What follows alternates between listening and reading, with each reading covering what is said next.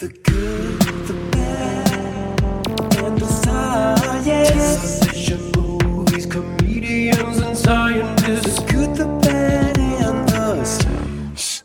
Welcome to The Good, the Bad, and the Science, the show that breaks down the science of television and movies with a comedian and a scientist. Today we're discussing Meet the Meerkats, so I'll ask about shongololos, monitor lizards, and meerkats. Hi everyone, I'm your host Ethan Edinburgh, and I've got two wonderful guests joining me today. My first guest, what can I say? She's an actress, comic, writer, host, singer, songwriter. You might know as Melrose on the hit Netflix series Glow, and she co-created the new animated preschool musical series Do Re Mi. It's our old pal, Jackie Tohn. Well, hello everybody. Jackie, you're back.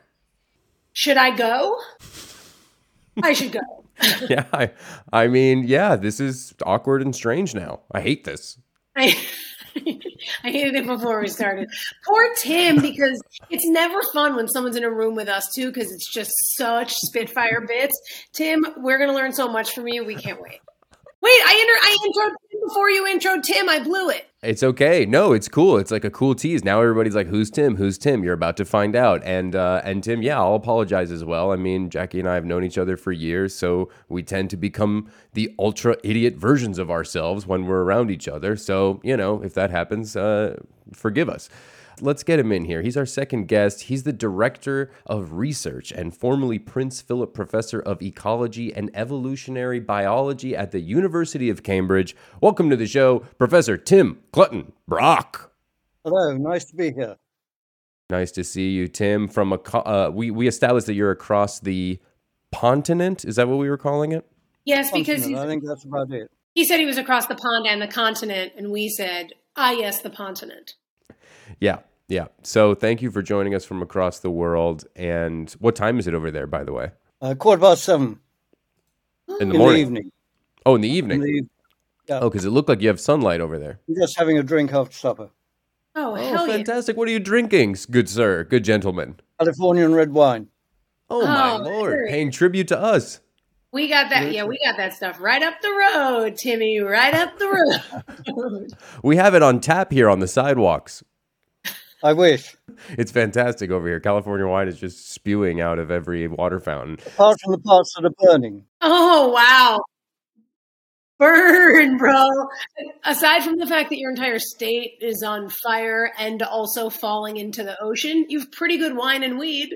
Yeah, he's putting us in our place today. Tim's coming out, stinging left and right, biting us like a meerkat. And before we get into these animals and this awesome show, I watched a video, and I don't even know if I understood it correctly because, spoiler alert, I'm a schmuck.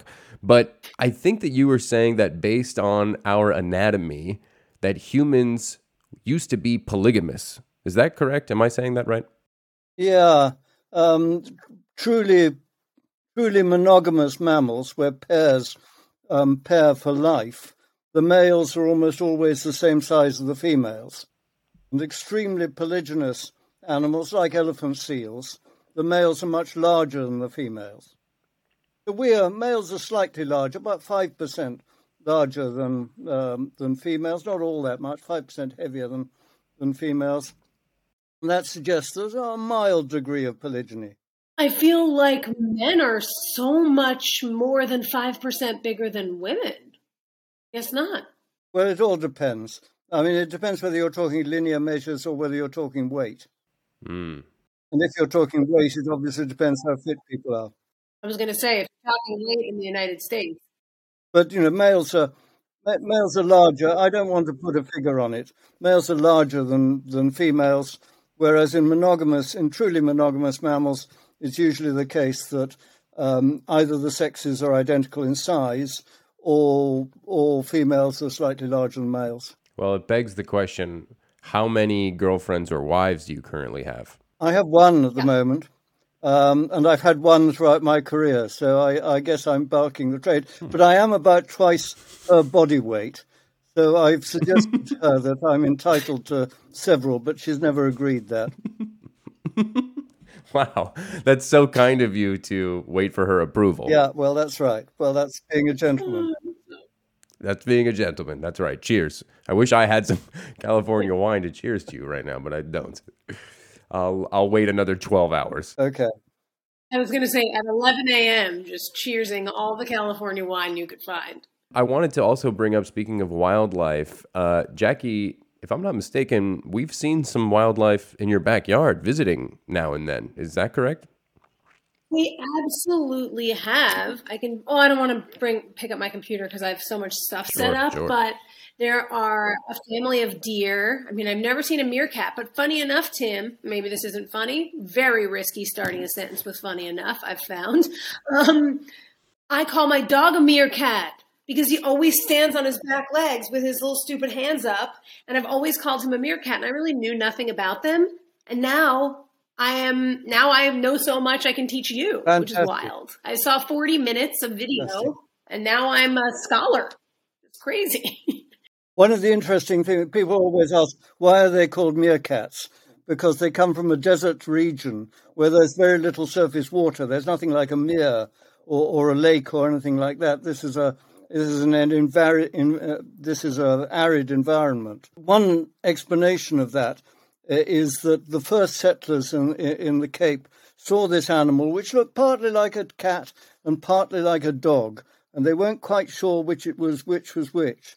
So in Dutch, the phrase is apparently meerkatas hund, more cat than dog. So they are more cats, and they were exactly right. They are actually closer to cats than dogs, but not a great deal. I just love that the Dutch people were like, yeah, this is more cats. Let's go with more cat. We don't know what it is, but it's more cat. I think, as non-scholars and just not bright people, me and Ethan, I think we always think okay, this must have come from, what's the etymology? Where did this come from? And then you just hear just a guy thought it looked more like a cat one time. And then everyone else in the world followed him. Or her. Or her, of course. Thank you, Tim, for correcting me on my own misogyny. I'm not very good at taking down the patriarchy because I do that shit all the time by accident. When someone says they went to the doctor, I go, what's his name? Honestly, Jackie, I'm once again offended, and this is the second strike. If you do anything like this again, I really am kicking you off. Okay. And I'm not trying to start drama. Okay. I'm not trying to just make an exciting podcast, But at some point, there will be a third strike, and I will kick you off the show. That feels right. I'm really, really going to watch my tongue. So I wanted to bring up the deer in your backyard because I think, Tim, that's one of the things that you specialized in, right? Yeah, You've spent enormous amounts of time looking at deer. Yeah. I mean, I basically spent the first half of my working life looking at the evolution of sex differences and the evolution of polygyny and the evolution of systems where one male defends masses of different females. Then I thought I'd have a break, and when about 30 years ago, I decided I'd have a shift, and I'd look at the other animals, where another group of animals which actually live in cooperative societies, where typically one matriarch rules the roost, breeding with one or sometimes with more males, and all the other members of the group help to raise her young. That's an extraordinary pattern of breeding system. It's one that puzzled Darwin originally when he described it in ants and bees, where one queen does most of the breeding and everyone else raises them. The problem, of course, is why has evolution led to a situation where individuals spend a large proportion and sometimes all their lives helping other people to breed rather than breeding themselves? You'd think that was very bad for their fitness. You'd think that any genes that coded for that kind of behavior would quickly have been eliminated by the evolutionary process.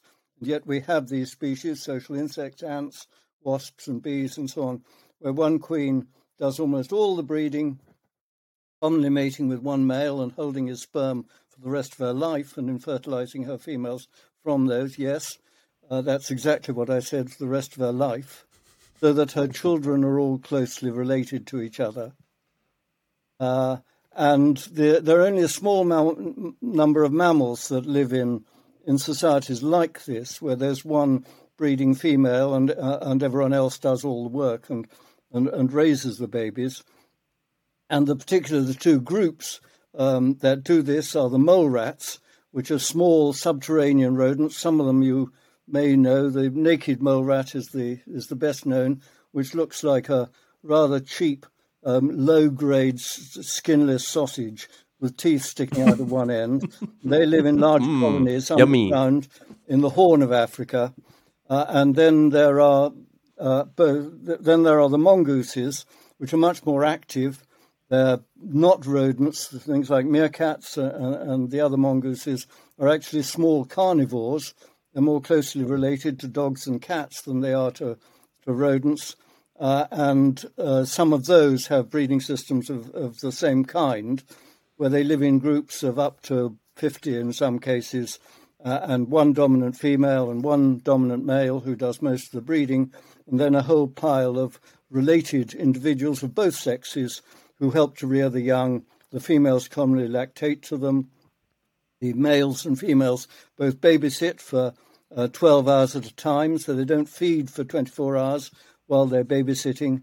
And then for the first 3 months of life, when the pups are born, the individuals give away somewhere around 30%, 40% of all the food they find, and they give it to pups. So these are very unusual systems, and these cooperative breeding systems are commonly associated with deserts where life is hard and it's difficult for multiple individuals to breed. All right, we're going to take a quick break, and we'll be right back. The break is over. Here we go, back to the show about science. Wow, I like this one dominant female thing I'm hearing about that speaks to me for my heart and maybe for my life. I don't know if it would work in my current ecosystem, but I want it to.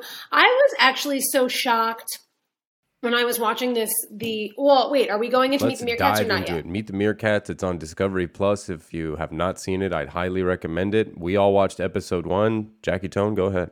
Well, I was just going to say, to Tim's point, and this is just the dumbest point that I'm going to make, is I just kept going, God, it's so hard. Life is so hard.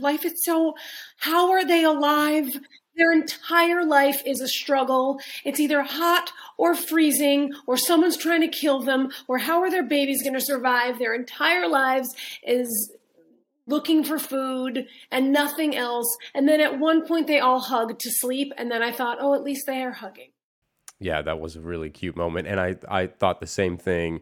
The Kalahari Desert where this takes place looks like a barren place. They say it hasn't rained in 6 months there. And so, yeah, I mean, how do they survive, Tim? Well, the Kalahari is not that inhospitable, actually. It's only semi-arid, so it's nothing like the Sahara or parts of the Gobi or something like that. So it's not too bad. There's quite a bit of vegetation. There are quite a lot of animal life, and the meerkats basically make their living by digging up invertebrates, grubs, ants, beetles, and also small vertebrates, sometimes lizards, chameleons, and so on, from the top grade. They're particularly fond of scorpions, actually, and sun spiders. And they dig them up. The animals live underground, spend the day underground, commonly come out and forage at night in many cases, or in the case of grubs, live under and then eventually hatch. And the animals, the meerkats, are expert at finding them, and they dig in to find these, and they'll move, in some cases, several times their own weight of sand to get down to them, disappearing down these temporary holes in the sand, leaving out only their backside and their tail. And, of course, what they're leaving out is the most edible parts for any predator to eat. So their problem is they're living in a very open environment where they're extremely visible to predators, and yet they're having to burrow for their food. A tiger comes by and is like, "Oh, look at that ass," and just ruins the whole night for the meerkat. Yeah, that's right. Which one would you prefer? Yeah, just that meaty little meerkat bun. So they basically need to operate cooperatively, and while they're foraging, normally one individual is on guard. Commonly, one individual is on guard, keeping a lookout for predators, and giving an alarm call when the group is when a predator arrives. While they're on guard, they let the rest of the group know, they give a guarding call which says, "Don't worry, types, there's someone on guard. I'm watching your back or your backside, and there's no problem. You can get on feeding." And then when they see a predator, they have a complex range of calls. Their calls give information on what kind of predator it is. Is it a snake? Is it a jackal? Is it a bird of prey? Wow. They also show they also tell whether the predator's moving or whether it's static. And then there's another part of the call which reflects how imminent the danger is, which is graded from "I've seen something and I'm not sure about it" to "I've seen something and there is a potential danger" to "run for your lives." Oh, my God. So they have a wide variety of calls which give a lot of information. And we have been able over the years to investigate this, particularly a colleague at Zurich, Marta Manser, has investigated this by playing back calls to feeding meerkats and seeing how they respond. Oh. Whether they look up in the sky for a potential eagle that's likely to attack them, or whether they look in the undergrowth for a snake. That just...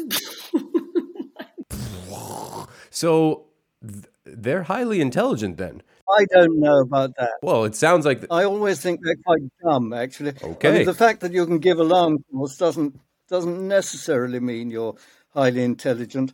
We have actually investigated that, and if we set them complex tasks, they're much less good at finding food items that we've set up in complex situations than many birds are. Wow. And I've seen them do some pretty stupid things. So my tendency is people tend to think they must be very bright because they have rings around their eyes and the eyes are on front rather than on the side. But I'm not too convinced of that. I once saw a meerkat get so shit-faced at a party, everybody Sharpied stuff all over his face. They're idiots, man. Wait, yeah. I was going to ask you a question, Tim. So I heard in Meet the Meerkats that they especially love scorpions, and you mentioned that as well. Aren't scorpions deadly? Some of them are deadly, but meerkats have a special adaptation which reduces that. But if they've been stung, they can puff up and they can be pretty sick for 24 hours. But then they're fine. It doesn't kill them. Then they survive. But some of the scorpions in the Kalahari are particularly dangerous. They're the ones with small claws and fat tails. If a scorpion has a thin tail and big claws, you don't need to be so worried about it. If it has a fat tail and little claws, then it's likely to be relying on its tail to protect it. I will keep that in mind when I plan my next trip to the Kalahari, which I will absolutely be going to visit. Yeah, we got to come up with like one of those rhymes about it. You know, fat tail, little claws, get out the way, Santa Claus. Yeah, that would be perfect. That would be a great way to remember it for like Christmas time and for other ways where that would be useless. Either times First thing. You have scorpions in California? No, my thought when we were talking about that was to say, I've actually never seen a scorpion. And then I bit my tongue because that's the shit you say and then see a scorpion. So I was like, why don't I not? But do you have them? Are they there? Are they there? Have you just not seen them, or are they not there? I feel like I have seen a scorpion on a hike, maybe, but I think they're here too. I think they're on our hikes for sure. But you got to remember, fat tail, little claws. You better get out of there, Santa Claus. I hate you. I hate me too. Oh, so annoying. I Googled it, and it was like the top 100 LA tech companies. One's called Scorpion. Fuck out of here. While Jackie's searching or giving up on it, I quit. I wanted to ask about the meerkat venom defense thing, because I did read this morning that they have, some sort of, like, the thing that you described, like, they have an ability to weed off venom or be, they're not susceptible to it in the same way. Some forms of venom. So how does that manifest? What is that? It's just something in their bloodstream, or what happens? Yes. I mean, it's a biochemical adaptation, and I can't. I can't explain. I don't know. You signed an NDA. So this is the first of many things that I don't know. I don't know the specifics of that, but they have a biochemical adaptation against some toxins, not necessarily against which doesn't protect them against all forms of toxins. So snakes can kill them, particularly if things like puff adders, if they get a full dose. Cape cobras, which are much more dangerous, have a neurotoxin and are probably much more deadly. But puff adders are probably the common snake that kill meerkats. I thought it was funny that meerkats, a group of them, is called a mob because they just feel so not threatening. Like, I felt like a group of them should be called like a balloon or like a balloon of meerkats, a puddle, or just like something cute. Meerkat groups are families. I don't call them mobs.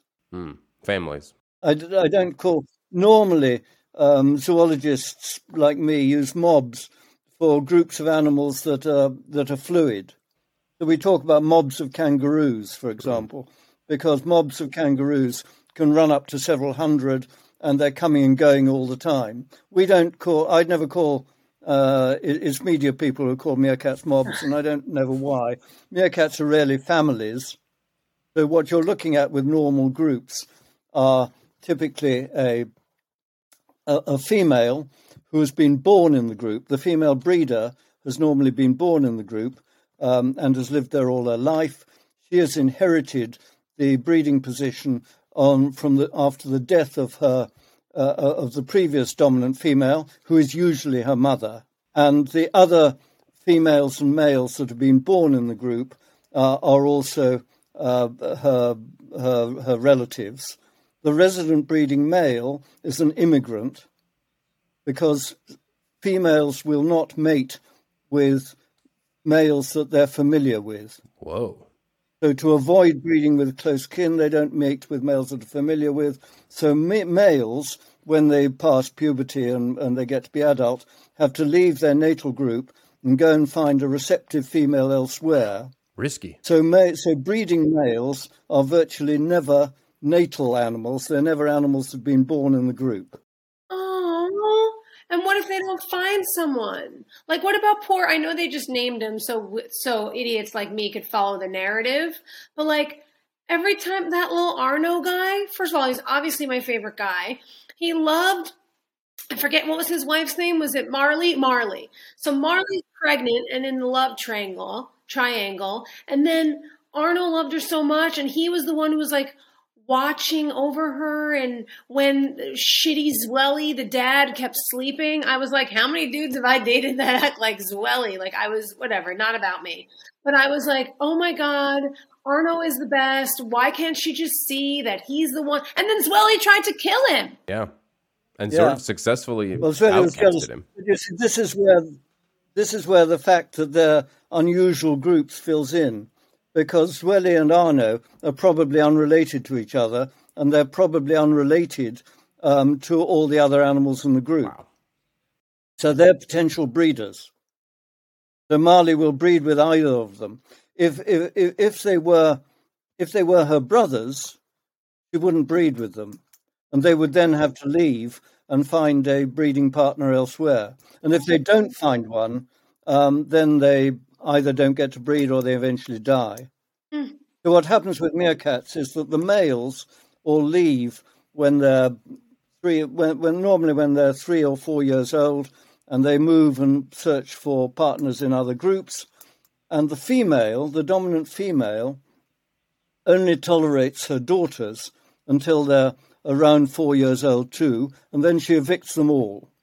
Bitch, get out. She attacks them and chases them out of the group.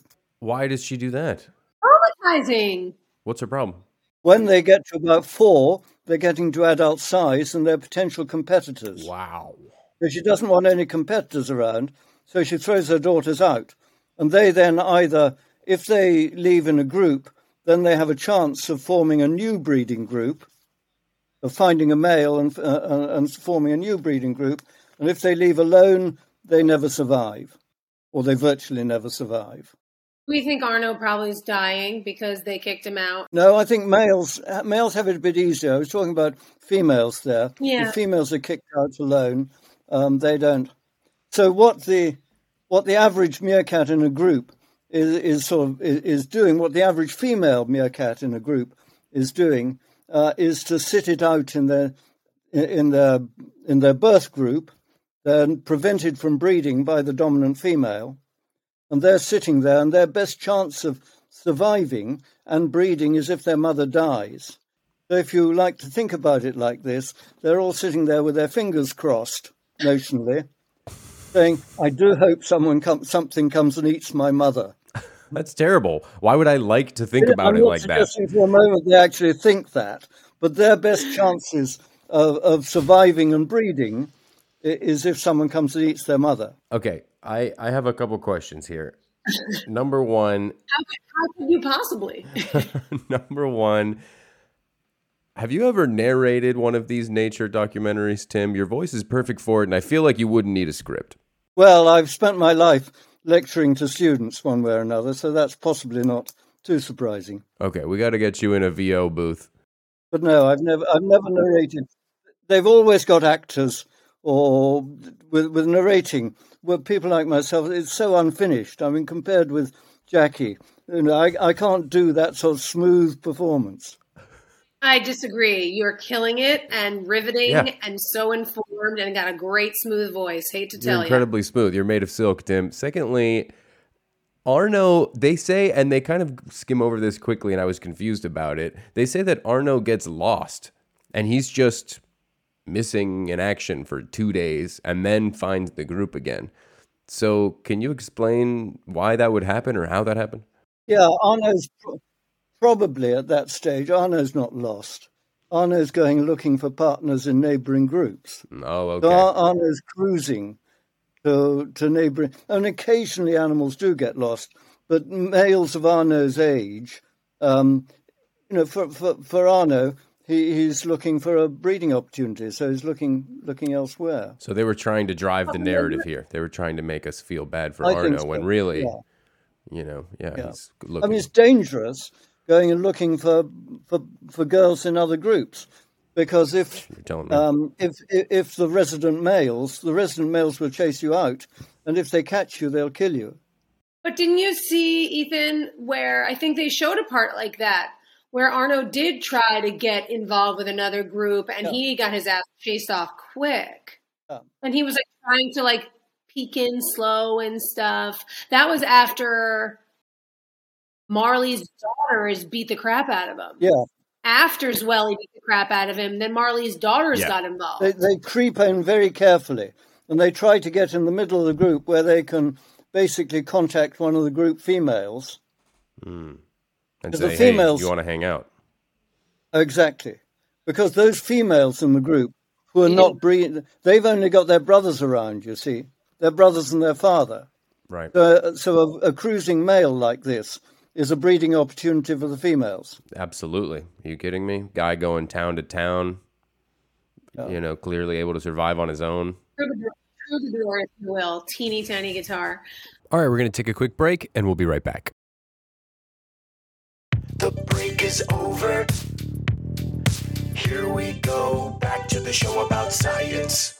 What was up with that Zwelly trying to be the man move when he took the babies out of the cave and was like, look, everybody, these tiny helpless that babies. Was wild. In case you haven't seen it, Marley is the mom's name. Marley has 5 kids, and then the narrator even tells us, this is not normal. These meerkats don't know what they're doing, and he's trying to take them outside, and he shouldn't do that. And Marley had to chase him back inside to protect the pups. Yeah, very strange. I've never seen anything like that with a male. Other females, pregnant females, kill each other's babies. What? So, can you repeat that? I'm not sure if the transmission was clear on that. Normally, we have no evidence that in some animals, like lions, males commonly kill babies that have been fathered by another male. We've never seen that with meerkats, but it's commonly the case that the dominant female kills any pups born to the subordinate females in the group, if she can. And here's the interesting point. her daughters are normally her children. So the pups she's killing are normally her grandchildren. Timothy. That's wild. So here's my thing. I understand that she wants to be, but speaking to your, like, the Darwinism of it, like, isn't it innate in a meerkat to say, if we have a bigger crew, we are less likely to die? Or is it like those little shits are going to steal our food and food is already scarce, so they have to die? Or is it like weird meerkat innate ego where, like, I'm the head bitch and your kids cannot live? No, well, it's possibly a bit of both. It is that I'm the dominant female and my group can only rear so many pups, and I want them to be my pups, not your pups. Whoa. Because my pups are related to me by 50%. And your pups are going to be not as closely related to me as that. They're quite likely only to be 25%. So the dominant female wants to get the group rearing her pups. That's what she's motivated. That's what what selection has primed her to do. And she particularly doesn't want daughters producing pups who are going to be older than her own pups when they're born and are consequently superior competitors. So if she's pregnant, she normally kills daughters' pups. If she's not pregnant, she doesn't always do so. And quite interestingly, at this stage, females show unusually high levels of testosterone. They appear to have borrowed the male hormone, which helps them get over the problems of things like infanticide. Wow. I hear that. That is wild. They're like, they become more like men so that they don't care about killing babies as much. You monsters. Sorry. My bad. I didn't mean it. Made that way. Tim, I think you were right when you said that these meerkats are stupid. Not stupid. I mean, infanticide in this case is seriously advantageous to them. Yeah, I guess that's true. So, wait, I forgot my question. I had such a question for you. It's not okay for humans to kill their own grandchildren, Jackie, if that's what you're wondering. Okay, that was it. I remember. So you were saying, so this meerkat gang... Family. I have a couple questions. This might be more of a discovery question, but is there a reason that the show was focused on orphan meerkat gangs that were put together as opposed to actual meerkat families? And is that because actual meerkat families would be almost next to impossible to film? Actual meerkat families are not perfectly possible to film, but you have to find ones that have already been tamed by a scientist. So if you're dealing with what are in practice animals that have been taken out of the wild, formed as pets, and then handed over to an animal sanctuary before being released, you've basically got very tame meerkats. Right. It's a rather unusual situation where the members of the group are not related to each other. Someone like me works with wild meerkats, so we tame wild or we habituate. Which is our word for taming, we habituate groups of wild meerkats, but it takes a long time. And where do you do that? Well, we initially track the groups, so we find a meerkat. The first thing to realise about meerkats is that these groups have ranges of normally between 3 and 10 square kilometres per group. So you're not talking about a rodent that comes out of a burrow and eats the grass around it, goes back down the burrow. You're talking about a miniature wild dog or something like that ranges over 5 or more square kilometres, and where you can't find, where it's very, very difficult to find them.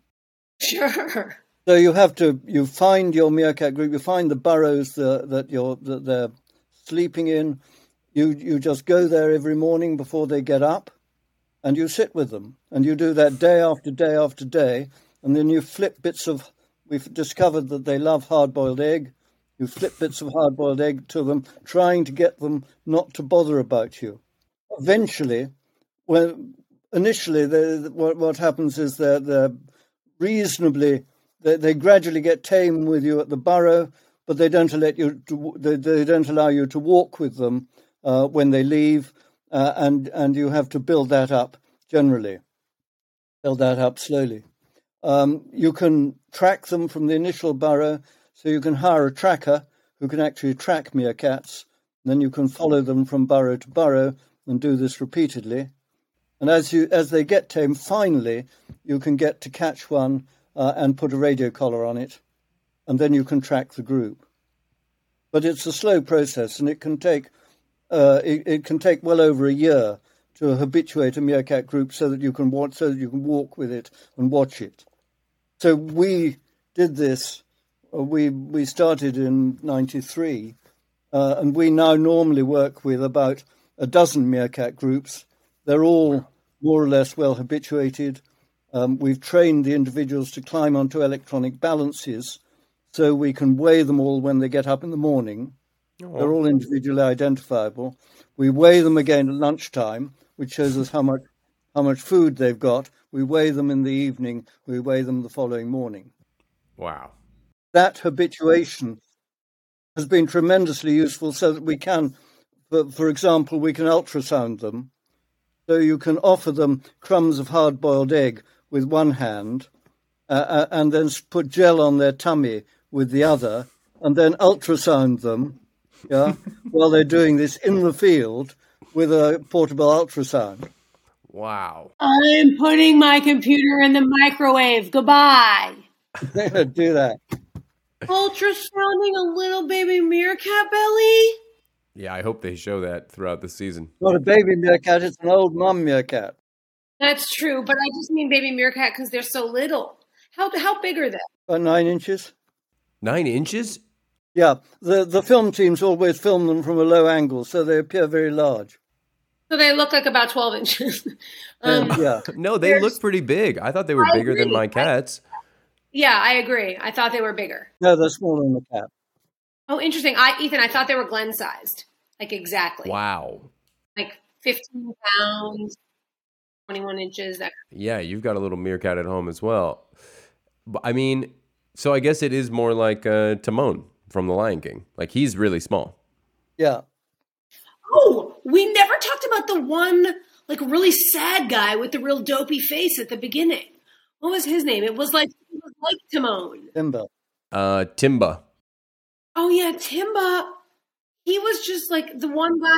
He just like wasn't staying with the group. He was like they were all huddling to sleep or huddling to find or getting to find food, and he was always by himself. I wondered what you thought about that, Tim. Like, is it that they didn't accept him, or is it that like he's like a weird loner and he like wasn't trying to be part of the thing? I think it's difficult to tell because all of these have come from different homes. So maybe Timba was just brought up on his own, doesn't really know how to fit into a family.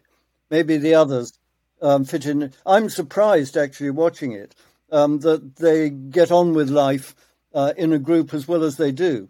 I would, given that they're all unrelated from different families and so on, I would have suspected that there might have been a lot more fighting, a lot less cohesion.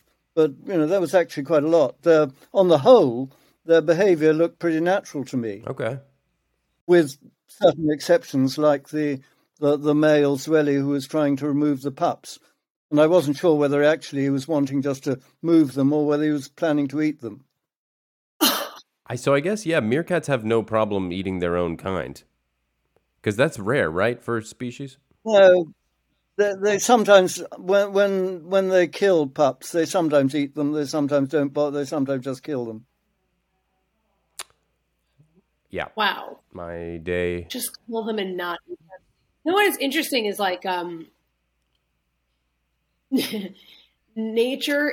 It's hard. Like there was a baby hawk on my street in the middle of the road, and it looked like it got effed up pretty bad. Its whole beak was messed up, and apparently its mom and its nest and its brothers and sisters were in this really high tree, and the mom hawk was like circling to see. So I was like, I have to save this hawk. I don't know. At the very least, get it out of the middle of the street. And I called a hawk sanctuary, and they were like, yeah, move it so it doesn't get run over by a car and it like stands a chance, but we won't take it in. Like if it's mom and the nest is in the tree above, like it's just wild. Like nature is so every man for himself that like you often call these places and they're like, yeah, a bird falls out of the tree and it dies. It's like, that's what nature is. You can stop crying and you don't have to bring it here. You're like, whoa. And they're not being harsh, but it's like, it's nature. That bird fell out of a tree and then a coyote will come by and it'll have something to eat. And like, this is what it is. And I'm in the street like, I'm like, cry. I have to save this hawk. And the lady at the sanctuary was like, yeah, you can put it in like a box with a blanket on top of it. But like, if it's in someone's yard, like, and it's hurt, a bigger animal will come and eat it. And if its mom doesn't come down and bring it back up to the tree, that's over. That's that for that hawk. Well, that's right. That's how nature is. That's how we were until recently. Yeah, that's true. A lot of us are still like that. We're a bunch of monitor lizards, which, I mean, speaking of, I do want to ask about them as well, because they said that they have bacteria from their bite that could kill a meerkat. Can you tell me about that? I can't. I don't know about that, but I've never heard that. I've heard that with Komodo dragons, they have a bite. I've never heard that of monitor lizards, but I know very little about monitor lizards. I've seen them. They're round, but I've never seen them interacting with meerkats. They look very scary to me. I would guess that was quite probably an introduced monitor. Okay. Meaning like they put it in this thing. They casted him. Yeah, that is. I mean, it's unsurprising. Natural interactions between monitor lizards, between snakes and other animals, and animals like meerkats are not common. Mm-hmm. And film teams quite commonly introduce animals. How rare? Hey Bob, we got that monitor. Hey Bob, we got that monitor in the back of the truck. You want to see if it fucks with the meerkats? Yeah. There are people called wranglers who film teams can ring up and say, you've got a monitor. Could you bring us a monitor? Yeah. Wrangle us up a monitor, please. Ethan, what was the name of the other lizard you said in the opening?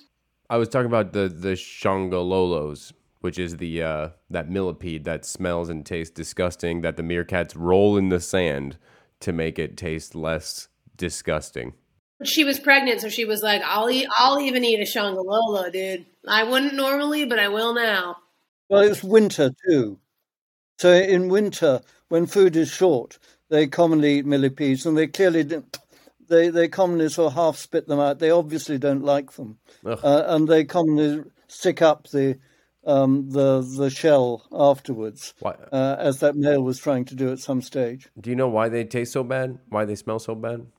Well, they have toxins again to discourage animals from eating them, so that actually when the shongololos are hibernating, they have relatively little of this chemical defense. And if the meerkats pick them up, then they eat them straight with a grin on their faces so much. But when they're wandering around, the adult millipedes have a considerable amount of unpleasant toxins in them. Wow. And the meerkats clearly don't like them and usually leave them alone. Okay. That's fascinating.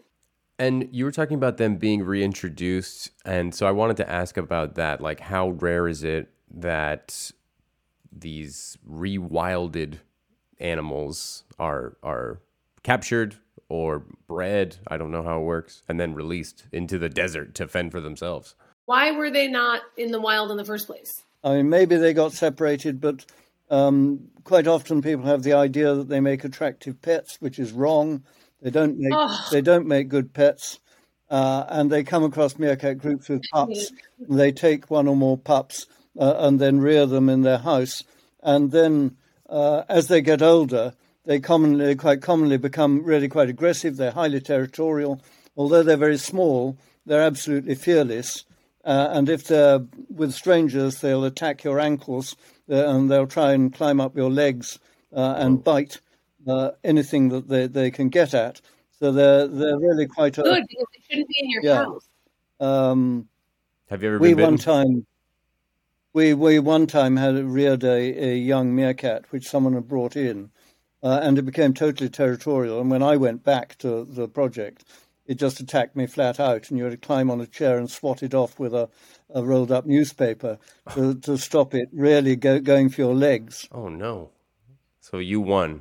Tim won, Meerkat 0. Well, I don't know. I think the animal won. I had to hop from chair to chair. Zwelly. Down, Zwelly. But we had one beautiful case in the past where where a wrangler had brought in an eagle for a film team to film, and he flew it away from the meerkats, but the eagle flew onto a tree and came back to his hand, and the whole group took one look at this. They're seeing a man with an eagle on his hand, and they just went for him, and they tried to climb up his trousers, and he was wearing shorts, and bite anything that they could find, and he had to run very fast for the car. Little being attacked by a million little 9-inch shitty meerkats. They're quite Cats. big. They're in size as a meerkat bite's a very painful bite. Yeah, it looked like it. They look vicious. Oh, yeah. When those little daughters were going for Arno, I was... Because that's what I was saying about the hawk. Like, it's your instinct as a human because, again, we're dumb. But, like, to save that and to stop that and don't let that happen. And it's like, that's nature. This is what they're going to do. This is what they've done for millennia. This is what it is. It's nature. And it's just something in me. It's like, I'm this is maybe separate, but I think partly because I'm just such an animal lover and I'm not an animal eater. And when I just see them going for each other, I know it's nature, but it's so heartbreaking to me. I mean, it's fascinating to see it because the groups really work together in dealing with some predators. So I've seen meerkat groups attack a jackal, which is vastly larger, and the group just goes for it. And banded mongooses, which are bigger than meerkats, will in some cases see off lions. Oh my God. How many does it take? I mean, do they win or do they just go for it because they're fearless and a little dumb? No, they go at it because, it's very difficult for a predator, very difficult for a jackal to defend itself against 20 meerkats. Damn. I mean, if you think of 20 meerkats really going flat out to bite you, it's not something anything wants. No. Not much of a meal and a lot of teeth. Oof. Yeah, that sounds rough. So long to get killed, though, by those little teeth. You're just being tortured. Anyway. Well, on that note, delightful note of being torn apart by 20 meerkats, I really could talk to you both all day. This is like so wonderful, and I hope that we get assigned another episode about Meet the Meerkats because I want to keep watching the show as well. It's really great. I am like super invested in the characters. I'm saying it. You know what was funny though? Like the preview, it was like Zola fighting for her life, like the pups out in the wild. Like I definitely didn't see a meerkat cliffhanger in my future, but here we are. Yeah, totally. Yeah, it's reality show, but meerkats, which I'm totally here for. It's like combo of my two favorite things. But speaking about shows, Jackie, Do Re Mi, you said is coming out in September. Is that correct? Yes. So that's got to be super exciting. I can't wait for that. And where can people follow you, Jackie? I mean, what do they do? The best way is on Instagram at Jackie Tohn, last name Tohn. Do Re and Me comes out on Amazon September 17th. And you can watch Glow and Best Leftovers Ever on Netflix. Thank you so much, Jackie. It's really good to see you. I'm sure it'll be years before we chat again. In an hour. In an hour from now when we review how we just did. And we talk about how Tim put us both to shame and we're dumb and he's brilliant. Cool. That'll be fun. Yeah, we both do impressions of Tim making fun of us. And speaking of Tim, is there something you want to tell people about? Me, I don't think so. I mean, I think meerkats are interesting. I think animal societies are interesting. But I think they're usually pretty tough. I think we are on the whole pretty lucky. I would agree with you. I feel lucky every day, especially when I'm talking to somebody like you, a little less so with Jackie, but it's fine. I appreciate you both taking the time to watch the show, to be on the program, and I'll talk to you next time. Bye-bye. Tim, you were awesome. Bye-bye, Jackie. Bye. Get exclusive science shows, nature documentaries, and more real-life entertainment on Discovery Plus. Go to discoveryplus.com/goodbadscience to start your 7-day free trial. That's discoveryplus.com/goodbadscience. The good, the bad, the science. Credits.